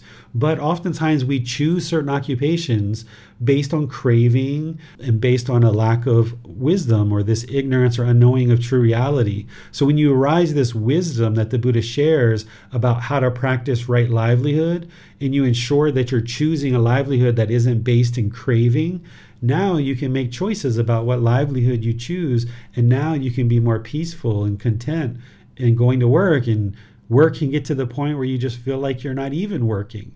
It can just be completely joyful for you, and you're not there yet, and it's going to take you time to build that wisdom and then to practice it so that you can get to a better place in your life practice. Well, let's go back to Nika. Thank you, Basim. Teacher David, if someone is tortured, is it possible to remain unaffected of discontentedness? If somebody is being tortured and their mind is enlightened, they will experience the physical pain, but they won't experience the mental anguish that goes along with it. These are two different aspects of what's related to what you're describing, which is torturing and physical pain. There's physical pain that every being is going to experience. Even enlightened beings will experience a certain amount of physical pain.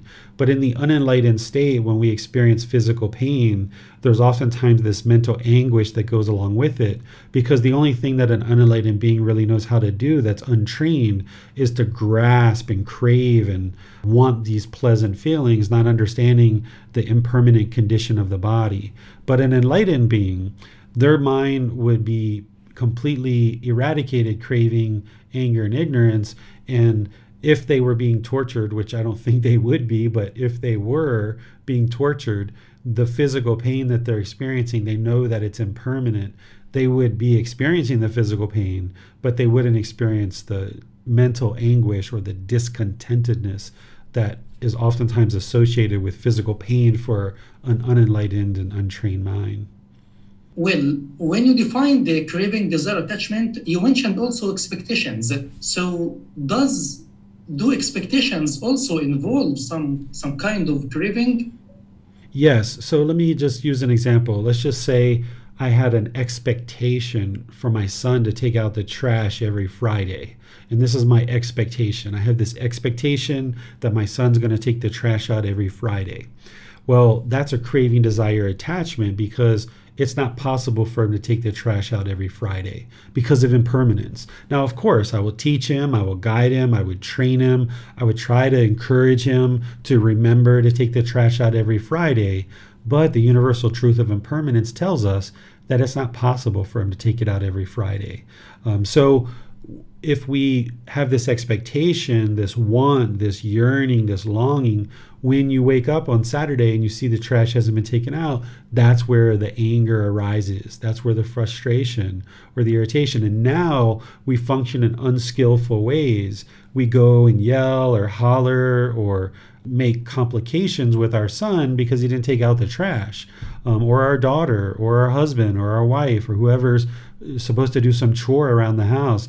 There's this unskillful conduct through our speech and actions that happen, and now we sabotage our relationships. When if we just realized impermanence, that we're all working towards the goal of living harmoniously and peacefully with each other, then maybe certain people have certain roles that they fulfill in the household. And yeah, maybe my son is supposed to take out the trash every Friday, but then I can be understanding and I can be patient when I see that he's forgotten. And then I can remind him and I can guide him. Yelling and hollering at him isn't going to fix the problem. That's just going to cause him to have fear. And that's going to cause him to be angry even more, because now his dad's yelling at him. And if he's unenlightened, then he's hearing this anger, and now his mind gets conditioned to be very angry. And then because I'm yelling and hollering and being angry at my son, that's what I'm teaching him, that when you disagree with something, yell and holler. So now as he ages and he sees something that I'm doing that he disagrees with, he's going to yell and holler at me because I'm putting that out. That's what I'm teaching him. That's what's going to come back to me. But in this situation, if you can function wisely with skillful conduct and you understand the universal truth of impermanence, when you see that your child or your partner or somebody hasn't taken out the trash, then you can just maybe remind them, and maybe you can take it out yourself, and maybe people can work together and solve the challenge and figure out a way to live harmoniously with each other. See, an enlightened being, they've solved the biggest problem that they've been experiencing for so many lives. They've experienced this discontentedness for so many lives that they've solved that problem of discontentedness through this wisdom. So now they're going to be a really good problem solver. So when they see that their son hasn't taken out the trash, or their daughter or their partner or somebody else, they're going to be able to have a conversation, a calm conversation, and they're going to be able to figure out what happened and then make some solutions in order to resolve this. But they're going to do it with a calm mind rather than the aggression and the bitterness that is going to be there. If there's craving, desire, attachment, if there's this expectation or this wanting somebody to do something, then you can't function skillfully, because you have this craving, yearning, and longing to do something. You have this expectation. So instead, you should practice where you have this goal, you have this objective, you have this interest to train your child or to help other people in your home to do certain chores, and you guys all work in that direction, but you understand with impermanence that it's impossible for things to always be done exactly the same way all the time. And then you can reside peaceful, and you can have peaceful discussions that work towards resolving problems rather than creating them with aggression and hostility and bitterness. Well, so now after learning and reflecting on these Four Noble Truths, how to practice them in life? What I would do is what I shared, which is from this point forward, anytime the mind is discontent, that instead of you blaming other people and thinking that other people are the problem, that instead you start looking at your own craving, desire, attachments. That whenever you see discontentedness, you might not see it right away, particularly if this is the first time you've ever heard the Four Noble Truths. You're not going to be able to instantly figure out what your craving, desire, attachments are. Like Bassem, you've been learning, I think, for over 2 years, and you just asked me a question to help you figure out what is a certain craving, desire, attachment. Certain ones you can probably figure out on your own because you've been learning long enough. But now, even 2 years, 2.5 years into this, there's occasional ones that you need help with, and you need to uncover that. So as best you can, start looking inward to discover your own craving, desire, attachments. And then where you need help, you reach out to your teacher for help. Just like you need to learn the skill of meditation and how to meditate, you also need to learn the skill of how to identify your own craving, desire, attachments. This is chapter 12, I believe, where I'm going to be teaching you how to identify your own craving, desire, attachments. But you can start doing that now, is that you can start looking inward whenever the mind is discontent. And what is the mind longing for? What is it yearning for? What does it want? And wherever you're having difficulties with that, you just reach out to your teacher for help. Because your teacher in the Buddhist teachings, they're like a life coach. They're somebody who's here to guide you and encourage you and provide you the support. We won't make decisions for you. We won't tell you what to do. It's your practice. It's your own independent journey. But you're going to need support from a teacher. And that's why I have all these different ways for you to learn online, and all the different resources are available to you at no cost. You can ask questions in the Facebook group, questions in the online classes. You can send a private message. You can schedule a personal discussion through Zoom where we can meet one-on-one. If you're learning in person, in any of the in-person classes that I teach, you can ask questions in person, or you can come to class early, or you can stay a little bit later and get help, because you're going to need help. You can't just read a book or sit in a class and get to enlightenment. You're going to have to be actively involved with the teachings and really seek out support and seek guidance. So that's why everything I do at no cost, so that there's no barriers for people, that they feel like they can reach out and get help with all of these things without having any expectations of the students. So I have no expectations of the students, but you're going to need to reach out and get help. So anytime your mind is discontent, just look inward and try to figure out what that is. And if you're having difficulties figuring it out, that's where you reach out to get help. And I'm here to support you and help you. Well, a question from Janice. There is this Zen quote: before enlightenment, chop wood and carry water. After enlightenment, chop wood and carry water. From that, what I understand is that you cannot avoid to chop wood and carry water. So maybe that is impermanence in the world. Do you agree? The way that I look at that quote is basically, don't have arrogance, don't have pride that you're getting to enlightenment, because an enlightened being isn't going to have arrogance and pride. So if there's arrogance or pride in the mind, like, okay, before enlightenment, I chopped wood and I carried water, but now I'm enlightened, I don't have to do those things, I'm special.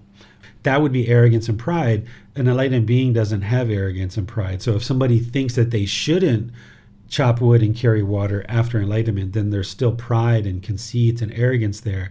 The mind's not enlightened. So essentially what this is sharing is that you're still going to do all the daily tasks in life. So before enlightenment, you're going to be washing dishes. After enlightenment, you're still going to be washing dishes. But before enlightenment, if you're washing dishes and your mind's angry and you're frustrated, why do I have to wash all these dishes? Who put all these dirty dishes in the sink? I just hate washing dishes. That's before enlightenment. After enlightenment, wow, there's these dishes. Let me clean them up. Okay, we're going to clean up all these dishes. There we go. We got all these clean dishes now. Right? There's not going to be that hostility, that complaining, that negativity about any task that you're doing. So whether it's chopping wood and carrying water, or washing dishes, or cleaning a toilet, or any of these other things, an enlightened being can be satisfied with what is. Their mind is just always satisfied. There's no discontentedness. There's no disgruntledness. There's no bad mood. That's one of the ways to simply think about enlightenment is, if you experience bad moods sometimes, you know that you're unenlightened. An enlightened being doesn't even experience a bad mood. An enlightened being has purified all the conditions that are causing that bad mood. They've purified their mind so they can be perfectly content and peaceful, carrying water, chopping wood, washing dishes, washing clothes, cleaning toilets. They can do anything and everything because they know it's impermanent. They just need to clean the toilet and it's over in 5-10 minutes. Why complain about it? Why get angry about it, right? So that's what it means to me when it says chop wood and carry water before enlightenment and after enlightenment. Thanks, sir. That's all for today. All right. Well, I will just thank all of you guys for joining once again. Thank you for your dedication and diligence to learning these teachings. Being in these classes, as I've mentioned before, they're about 2 hours long. Sometimes they're shorter, sometimes they're a little bit longer, but this actually helps you to build your concentration. It helps you to build your patience. It helps you to build awareness of mind, to be able to focus for this length of time, because that's part of the path to enlightenment, is building concentration and focus and patience, among other qualities of mind. All too often nowadays, we tend to be involved in these short little periods, a 3-minute YouTube video or a 7-minute YouTube video, and we can only really hold our concentration for that period of time. But if you train your mind to enlightenment, you can stay focused, you can stay concentrated, you can have this deep memory and this clarity of mind for extended periods of time. And then even when you're at the end of that, you don't feel tired at all. This is why the Buddha would have these really long teaching sessions. And he would say, the teaching should be good at the beginning, good in the middle, and good at the end, right? Instead of like starting off good and then kind of fading away, or kind of starting off bad and then kind of building up towards the end. When we give these discourses and we share these talks, a Buddhist teacher should have really good, interesting things to say at the beginning, in the middle, and in the end. They should be able to sustain their energy all the way across through an entire discourse, even if it's 2, 3, 4, 5, 6 hours, or 5 days, like we're going to have this retreat in the USA. So you being able to focus in these classes and stay concentrated, yes, you're learning wisdom in these classes, but it's also helping to train your mind. So these classes are really good. And even if you're listening on the replay, like the podcast or YouTube or any of the videos, this is also really helpful for you to be able to watch that. And you might not be able to do it at the beginning for 2 hours. You might have to go for 30 minutes or an hour and press pause, walk away for a while, and then come back a few hours or a few days later. That's okay. You're building up to being able to maintain your focus, your concentration, and having the patience to do so. So I'd like to just thank you for your determination, your dedication, and your diligence to learning and practicing these teachings. Next Sunday, we're going to be in chapter 5 of this book, Developing a Life Practice, The Path That Leads to Enlightenment. So you can read that chapter before and or after class. I'm going to be going through step by step, explaining to you the Eightfold Path. This is the path to enlightenment. And it uses the words of the Buddha. You can download this book for free by going to buddhadailywisdom.com. You can also take that file and go print it if you like, or you can order printed versions on Amazon if you prefer a printed version or a Kindle version or something like that. But you'll need these books and these resources in addition to these classes, and all this stuff is made available to you at no cost. This Wednesday in our group learning program, we're going to be in our 4th session of our 4-part series on loving kindness meditation. That'll be the last class of loving kindness meditation before we move into a 4-part series on Buddhist chanting. I'm going to teach you guys how to do chanting and the reasons why to do chanting. It's not prayer, it's not worship or anything like that. It's actually helping you to get better benefits in training the mind and better benefits in your actual meditation. And then after the chanting 4-part series, we're going to be rotating 1 week breathing mindfulness, 1 week loving kindness, 1 week breathing mindfulness, 1 week loving kindness, to build up your practice so that you're able to do the meditations, but also you're learning all these other teachings on Sunday and through your reading to be able to give you that wisdom that you need about the entire path to enlightenment. So today is just helping you to understand the Four Noble Truths, including those 3 universal truths. And those are in chapter 4. So if you haven't read that, you would like to read that chapter, because there's more content that you can glean through reading and also through these classes together. They're working together to help you to build up your wisdom and understanding of the Buddhist teachings. So thank you again for joining class. If there's anything I can do to help you, feel free to reach out and ask for guidance. I'm here to support you. We'll see you in a future class. Have a very lovely rest of your day. Sawadee Khap. Thank you for listening to this podcast. To provide support for this podcast, visit patreon.com/support Buddha. To access more teachings, visit buddhadailywisdom.com. There, you will discover a full range of courses, retreats, and online resources to assist you on the path to enlightenment. Remember to establish a daily, consistent meditation practice, along with learning and practicing these teachings. A well-developed meditation practice is the foundation in which to train the mind to attain enlightenment.